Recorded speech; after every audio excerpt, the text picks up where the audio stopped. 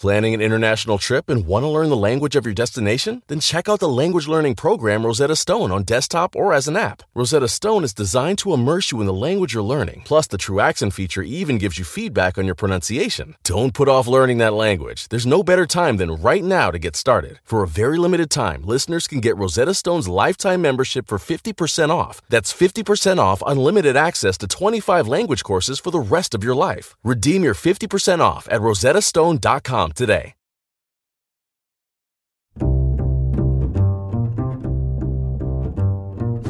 I'm Alan Alda, and this is Clear and Vivid, conversations about connecting and communicating.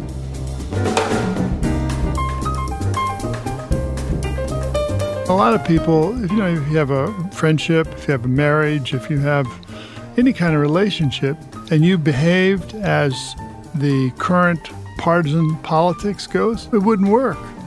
And sooner or later, the people will say, we can't tolerate this, we want something different. It's okay to question somebody's judgment, but not their motive. Bill Bradley has an amazing life. He was a gold medal Olympian, a Rhodes Scholar, a legendary star with the Knicks for 10 years, a United States Senator for 12 years. He ran for the Democratic Party's presidential nomination.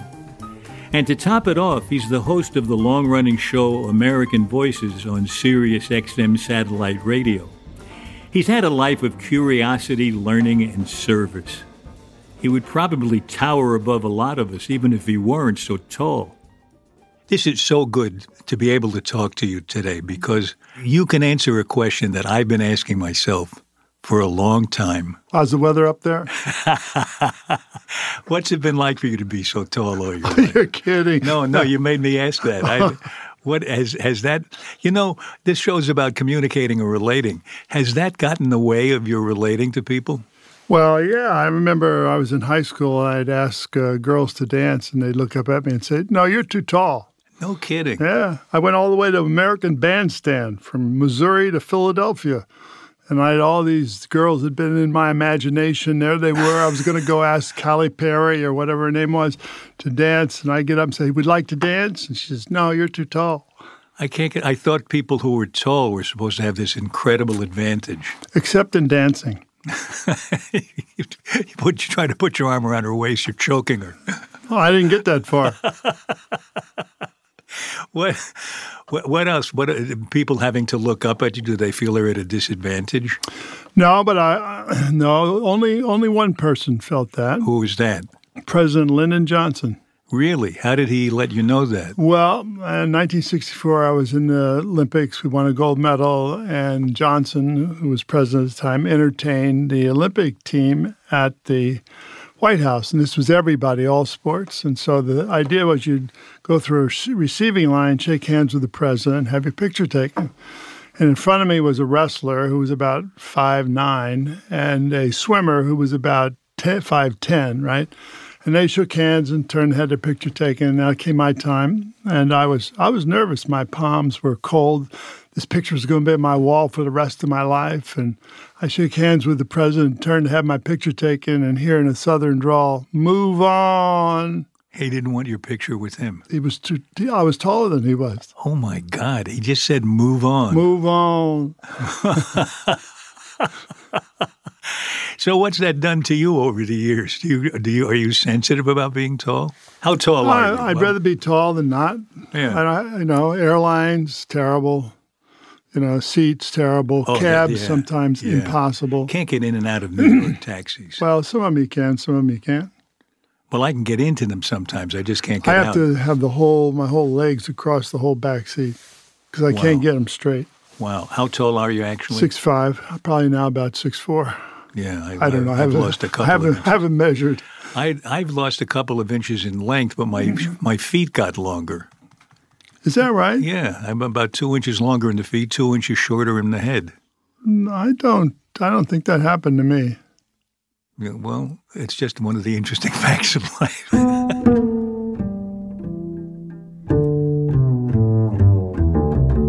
One of the things that we teach when we teach communication, we teach scientists to communicate better at Stony Brook. Center for Communicating Science. And one of the things we do is we start with improvising exercises. And the early improvising exercises are like games. They're experiences that get you to observe the other person really carefully so that you get in contact with the person you're trying to communicate with. And it has a really transformative effect on people. And it occurred to me yesterday while I was thinking about talking with you that a major part of your life was playing those games where you have to be totally attentive on the basketball court. My guess is you have to know what's happening to your whole team, and at the same time, the guy who's guarding you or you're guarding. Yeah, I mean that's what's called seeing the whole court. You can't just see your guy and yourself, but you got to see movement of other people elsewhere on the court, and then you have to anticipate. And it's always the pass that leads to the pass that leads to the basket, and being able to see that. And then when it happens, it's a great rush. And one of the great moments is that on the court. So it struck me how similar those experiences were. The experiences we put the people through to get them to be really tuned into the person at the other end of the communication, to kind of read their mind, to know how they're accepting or rejecting what they're saying, how they feel about it. In basketball, that wasn't so much the case because you had your performance and then you left, right? But in politics, it is very much a matter of reading the person you're talking to or the audience that you're speaking to. And so it was in those years that I probably had the most exposure and experience to that kind of listening and paying attention to what people say. So often when you have a conversation with somebody, they're not listening because they want to tell you something. Right? Yeah, right. And you miss out on so much because it's always the spontaneous moment that allows you to take a turn that you wouldn't have taken otherwise. So I would ask people, tell me your story. And they would tell me their life story or the thing was on their mind at the moment. I used to do these walks every summer along the Jersey Shore, which is 127 miles. It'd take a week. I would walk on every township. I wouldn't walk 127 miles, but I would walk in every township. And there'd be a sign in front of me that said, meet Senator Bill Bradley. And people would run up to me, and I had to keep moving. And they'd tell me their story, or they'd tell me what happened to them. One guy comes up to me and says, I had a good job as a trucker, and then you guys deregulated trucking, you jerk, right? Or a woman comes up to me and says, very sad, their daughter died from a misdose of an anesthesiologist. So people tell you the darndest things. And when they tell you those things, they have a real impact on your life if you listen. Yeah. And that what I always felt what made politics what it was, the stories of people. As a matter of fact, one of the reasons that I like doing this radio show on Sirius XM, which I've done for 15 years. You've done it for 15 years now. Yeah. Wow. Over 1,000 interviews. And these are stories from people around America and even Afghanistan. Right. Well, basically they boil down to two kinds of stories. One is the story of somebody who has an unusual job, right? Like a public health nurse in the Aleutian Islands, a groundskeeper at Fenway Park, farmer in Nebraska, guy that washes in New York City skyscrapers. And those stories are always about the dignity of work and the self-fulfillment that comes from doing anything well. The second kind of story is people who are doing something selfless in their communities, like the guy that shined shoes at the Pittsburgh Children's Hospital for 46 years. And how much would he put aside every day? Well, he'd take a portion of every tip and put it into a fund to pay for poor kids' health care. And then the day you interviewed him, he'd put over $100,000 into a that shoe fund. shine person. Yeah. And the impulse to do that. Well, these are interesting. I read someplace or heard you say that the executives at Sirius XM said to you when you were proposing the show, what'll you do when you run out of these interesting people? Yeah, right. And you've been doing it for 15 years. 15 years. And that was in the third or fourth year. And I said, look, this is America. I'm never going to run out of these people. If the key is curiosity about life, curiosity about the person you're interacting with, curiosity about the meaning of life.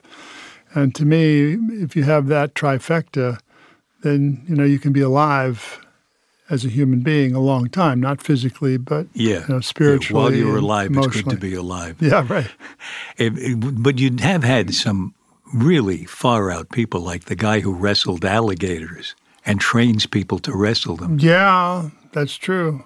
I love remember that interview. When you said to him, what's the first thing I do before I wrestle an alligator? And he said, sign a waiver. Yeah, right, sign a waiver.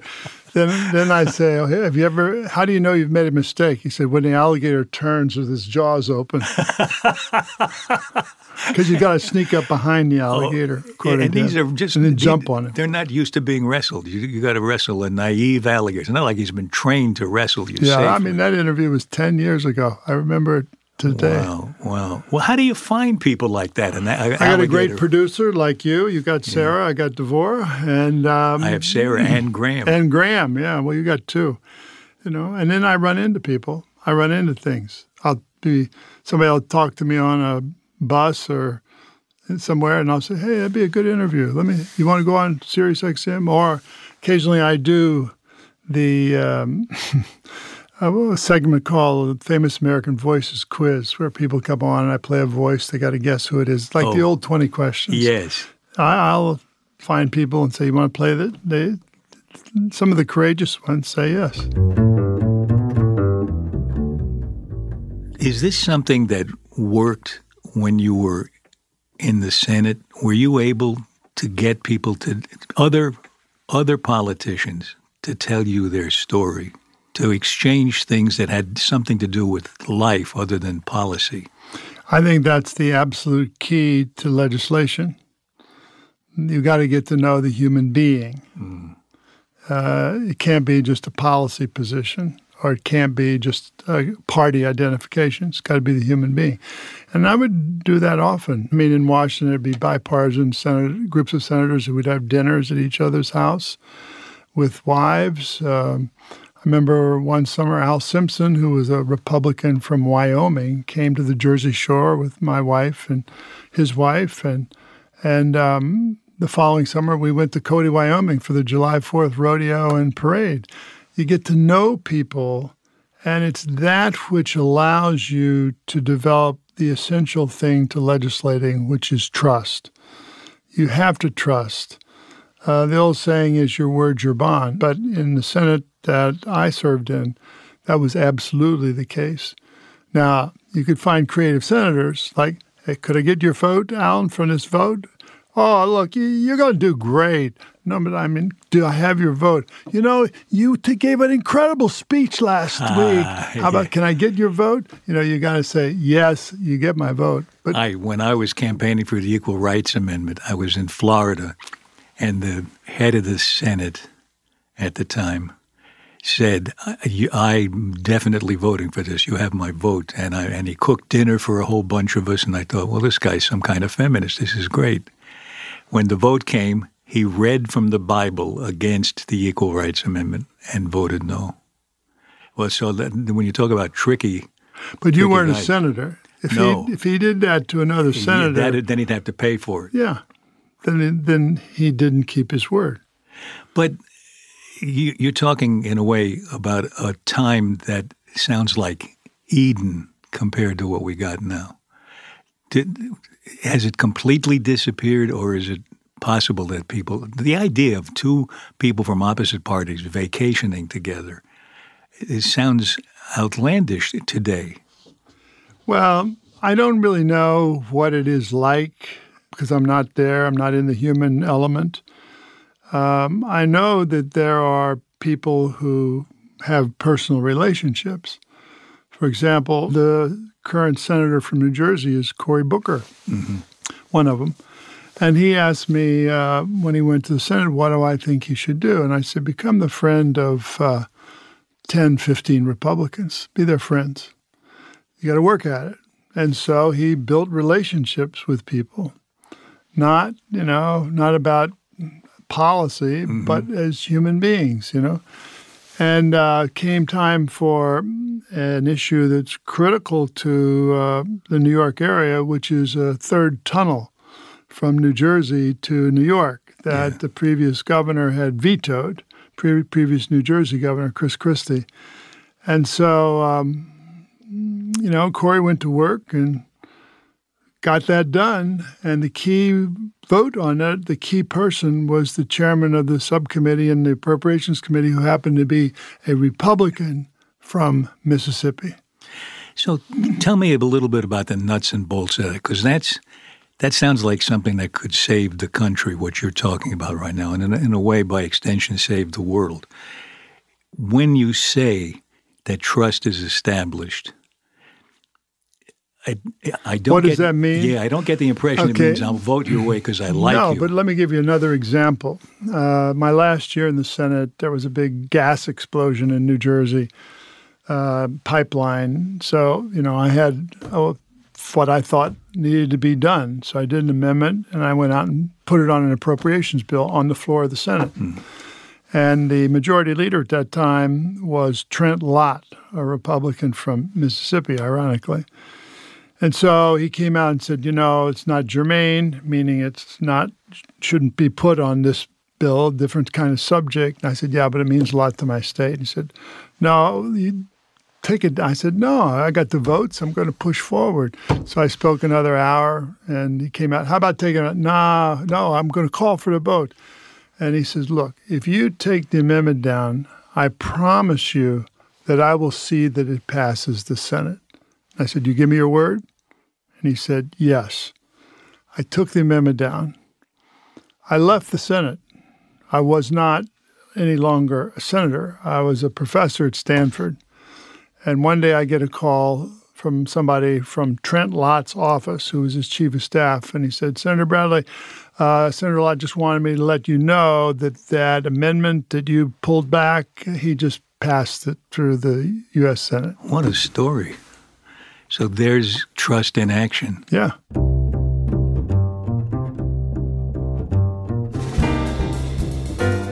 So that was a time when you felt you could actually trust someone from the other party. I'd even heard that in the old days they would get together after work and socialize. Given the mood today, I wondered if that was true or if it was just a nostalgic myth. His answer when we come back from the break.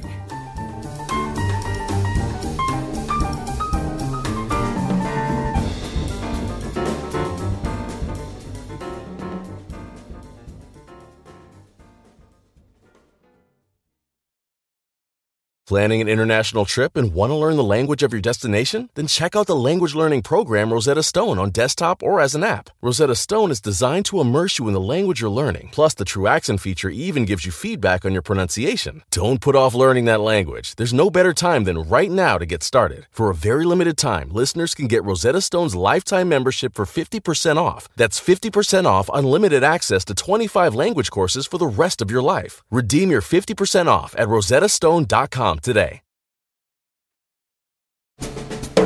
This is Clear and Vivid. And now back to my conversation with Senator Bill Bradley. You really covered so many interesting things that I thought I was going to have to pull out of you about the way you connect in politics. Is it a myth that in the old days they used to go out for a beer afterwards and socialize, and now they don't? No, I don't think it's a myth. When I got there, for example, right off the Senate floor in the Sergeant-at-Arms office was a room where you go in and, Republicans and Democrats have a drink in the late afternoon if you want one. And there was a senator's dining room, one table Republican, one table Democrat, but the same senator dining room. I think the dining room is still there. Don't think the Sergeant-at-Arms afternoon highball room is there. But So tell me that again. That sounds interesting. I wouldn't expect that. On government property, the Sergeant-at-Arms serves highballs at 5 o'clock? Yeah. Well, he doesn't serve them, but, There's bottles laying around. Sometimes the rules are... The bottle under the couch. No, not really. No, this is where you sit down with somebody who happens to be a Republican. And, how's your wife? Your daughter's in college. what is she doing? What's she studying? Or, I saw that your aunt said something that moved me, or whatever. What? So if we don't have that... If you don't have that, you don't have the lubrication and the trust necessary for doing big things. And we're not doing big things and hardly doing small things. No, so how do we get back to that? What do you think will get us back? I think it takes 25 senators who want to do it. And, if you're isolated, for example, Joe Biden tells a story about John McCain. That, they knew each other for a long time. They were good friends. And so Biden is on the floor talking with McCain. And they're sitting talking, and they do that on a regular basis on the floor of the Senate. And I think somebody who's in the Democratic leadership, you really shouldn't be sitting with McCain. And Republican leadership did the same thing with McCain. It's unbelievable. Which is just not, that doesn't produce anything. The experience is sterile then. It's not human. Don't they understand what you were talking about before, about the importance of this? I think so, but I think that sometimes the combination of fundraising demands, meaning, when I was there, you were in Washington pretty much all the time. You went out and campaigned. But now people come in on Monday night and they leave on Thursday night.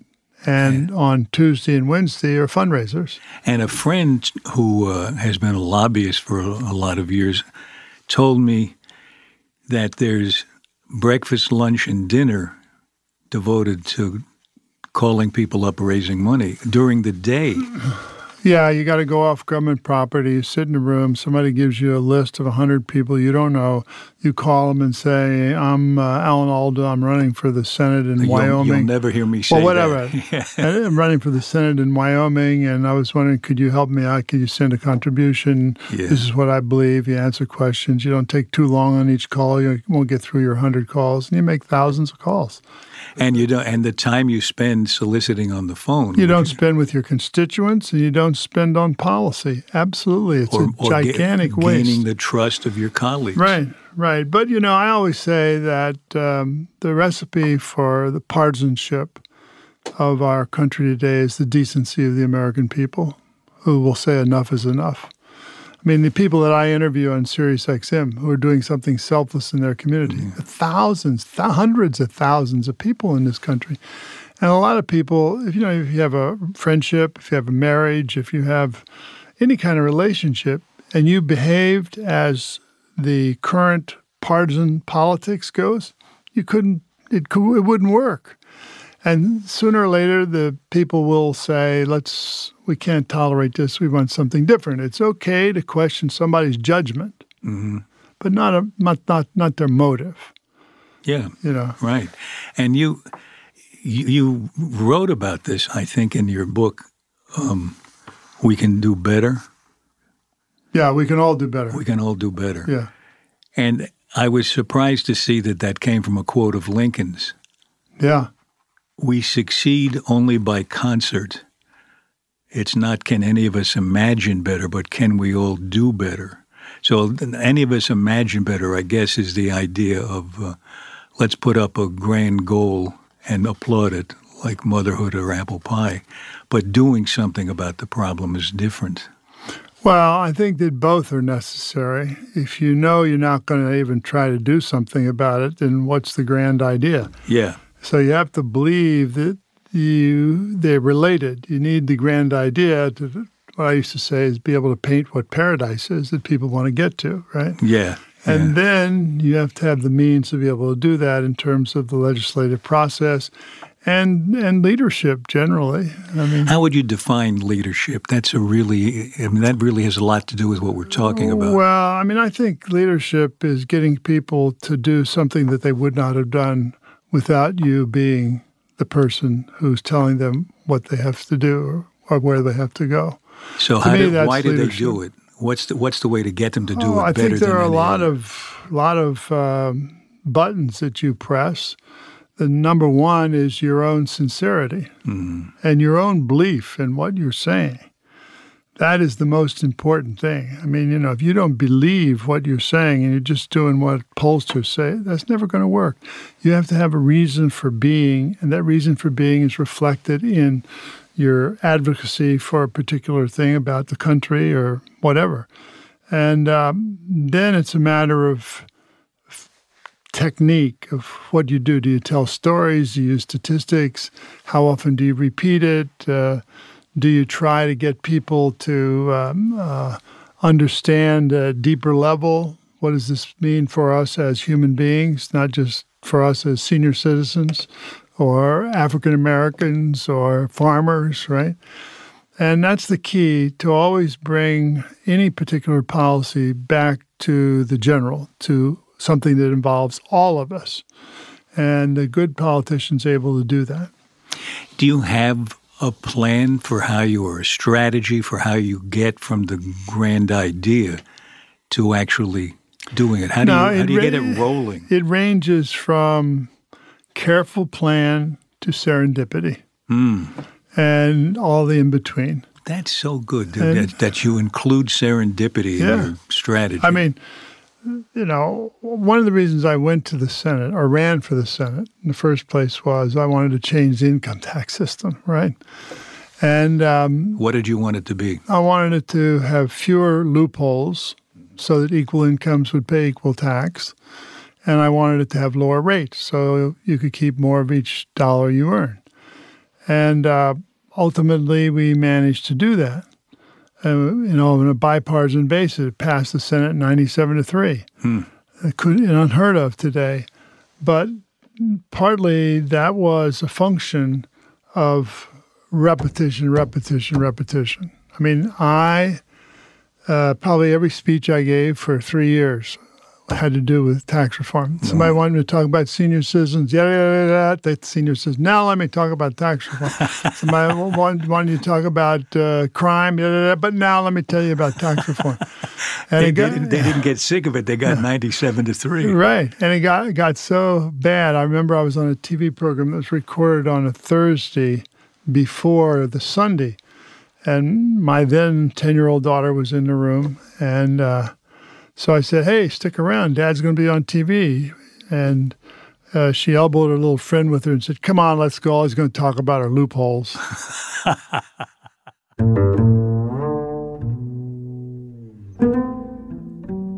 Well, this has been really fun for me. And to hear you tell me what I think I've found so many times over in what's the essence of communicating and relating, to hear how it has applied to you in your life. I mean, Lincoln, we never heard Lincoln speak. Yeah. Evidently he had a high-pitched voice. Right. But he basically had the Bible as his learning tool, right? And the Bible's just a lot of stories. And so the most powerful way to communicate is through stories. There's a story I heard you tell that reminded me of Sarah Silverman's story. I don't know if you know, we interviewed Sarah as the first conversation we had in this series. And in that conversation, Sarah told us about a troll on the internet who had insulted her really badly. And instead of fighting him, she befriended him. You had an interaction with a troll that was hilarious to me. The guy said, "I'm gonna." What did he say? If you keep losing games. No. This is a story that I've told for many years. And talking about communication, which is where we were in the beginning, I can tell this story, and I can tell exactly what kind of audience I have by how they respond to the story. Yeah. And briefly, the story is about my third or fourth year with the Knicks. We were playing the Boston Celtics back-to-back, Saturday night, Sunday afternoon. We lost both games, and the following week I get a letter from a fan. And the letter says, Bradley, if you lose one more game to the Boston Celtics, I'm going to come to your house and kill your dog. Right? And he signed his name. He signed his name. Joe Pell. Yeah. Maybe because he signed his name. I don't know. I wrote back to him. I said, Dear Joe Pell, Look, we don't like to lose any more than you do. We're doing the best we can. By the way, I don't own a dog. About 3 weeks later, a UPS truck pulls up in front of our house. And the guy gets out and puts a big box on our front steps. And my wife looks outside and says, Bill, what is this box out there with a dog in it? And I look out and there's the box. Inside the box, the dog. Outside the box is an envelope. On the outside of the envelope, it says, "From Joe Pell." And I open the envelope. There's a note inside. The note says, "Bradley, don't get too attached to this dog." But I can't tell you how many hundreds and hundreds of times I'd tell this dog story, right? Yeah. And then I'd talk about trade, or I'd talk about education, or I'd talk about taxes, or I'd talk about Russia, or whatever. And afterwards, inevitably, somebody would come up and say, "You still have that dog?" That's what they remember. But you make a contact when you're personal like that. And what is there anything about this? Is a little technical, but is there anything about a story that you think is essential to capture the attention of the audience, to engage them? Well, I remember I was flying in a plane, I think it was 1988, when I first got interested in stories as communication. Mm-hmm. And I was sitting across the aisle from a CBS correspondent. We started talking, and I said, my goal is really to tell stories and so forth. I said, my problem is that, to get the story, it takes too long for TV. He said, there's not a story that can be told that can't be told in a minute or 30 seconds. Mm-hmm. It's a different kind of story. I mean, it's the same story, but you get it down to the pith. And that's the challenge of communicating. Get it down to the pith, not you clearing your throat with this paragraph or that sentence, but what is you're going to go 1, 2, 3. You don't have to say, I was flying from St. Louis to Duluth and I happened to be in an airport and I bumped into this guy. You go right to, I bumped into this guy once. Yeah, exactly. Nobody wants to know the other stuff. Yeah. And you think it's essential because it lays the context. Well, and it happened to you. So yeah, but people don't have they don't have the patience to listen to all of your stuff. They want to get to what you want to say to them. And that doesn't mean that you don't set the context sometime, I know you have to go. There's something we do at the end of these shows. I hope you don't mind. The 7 quick questions. Sure. The questions you haven't heard before, and they're generally about communicating. Sure. So, number 1, what do you wish you really understood? I wish I really understood the meaning of life. Wow. First time I heard that. Hey, stick around. What do you It's also short, 7 questions. What do you wish people understood about you? That I, like every human being, have depths that the public can't see, and that those depths need to be respected and sometimes engaged. What's the strangest question someone's ever asked you? A kid at Evergreen State College in the state of Washington during the presidential campaign. And Evergreen's a super liberal place where kids had earrings and green hair, and that's the kind of place it was. And it was a balcony above me. It was in, the cafeteria, and some kids said, "Okay, Senator, what is your position on sexually transmitted diseases?" And I said, "I'm against them."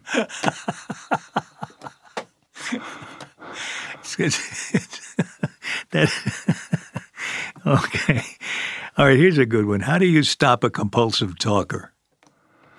I would simply say, stop nodding your head and look down.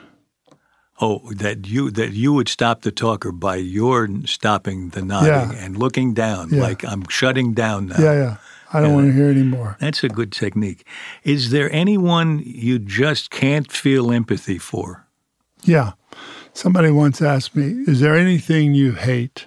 And I said, "Yeah." "Well, what is it?" "Phonies, bullies, and bigots." I can't tolerate that. Either one of them. One of them. Okay. How do you like to deliver bad news? In person, on the phone, or by carrier pigeon? Depends on to whom I'm delivering it. If I'm delivering bad news to somebody I don't like, hey, Joe, did you hear? You lost. But you want to hear him. If I'm delivering it to anybody I care about, it's essential that it be done in person. Okay, last one. What, if anything, would make you end a friendship? I think people who are not trustworthy and somebody who had done something violent, somebody who was cruel, somebody who had lied to me 3 times, not once, 3 times. How did you pick 3? So that's just the way I've always been. Lied to me once, okay, I understand. Okay, I make exception. Lied to me twice. Now I've really noticed that you've lied twice. Lie 3 times. Sayonara. Well, it's no lie that I've loved having this talk with you. Thank you so much. Thank you, Alan. Thanks for doing this podcast. Oh, thank you. And thanks for and congratulations on your show. It's a terrific show. Thanks. I enjoy it.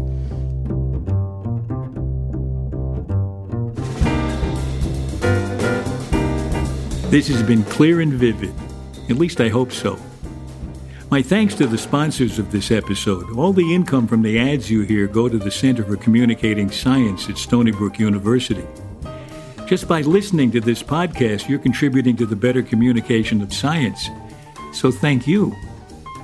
Senator Bill Bradley is the host of American Voices, a program on Sirius XM satellite radio. On his show, Senator Bradley highlights the accomplishments of great Americans, both known and unknown. So it's been my pleasure to highlight Senator Bradley on my own show. He's as authentic as they come and someone whose genuine style we can all learn something from. Senator Bradley is also the author of 6 books on American politics, culture, and economy, including Time Present, Time Past, The New American Story, and Values of the Game, all New York Times bestsellers. You can learn more about his Sirius XM program American Voices and his best-selling books at www.billbradley.com.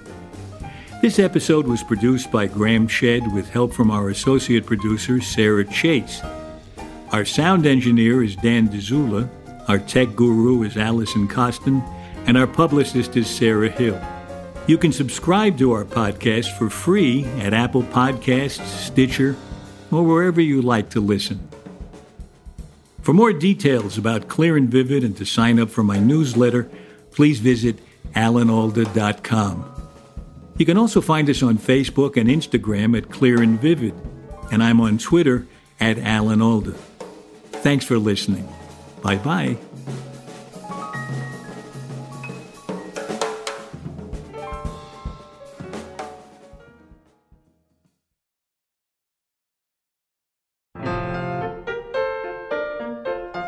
Next in our series of conversations, I talk with Sheila Nevins, the longtime head of documentary production at HBO.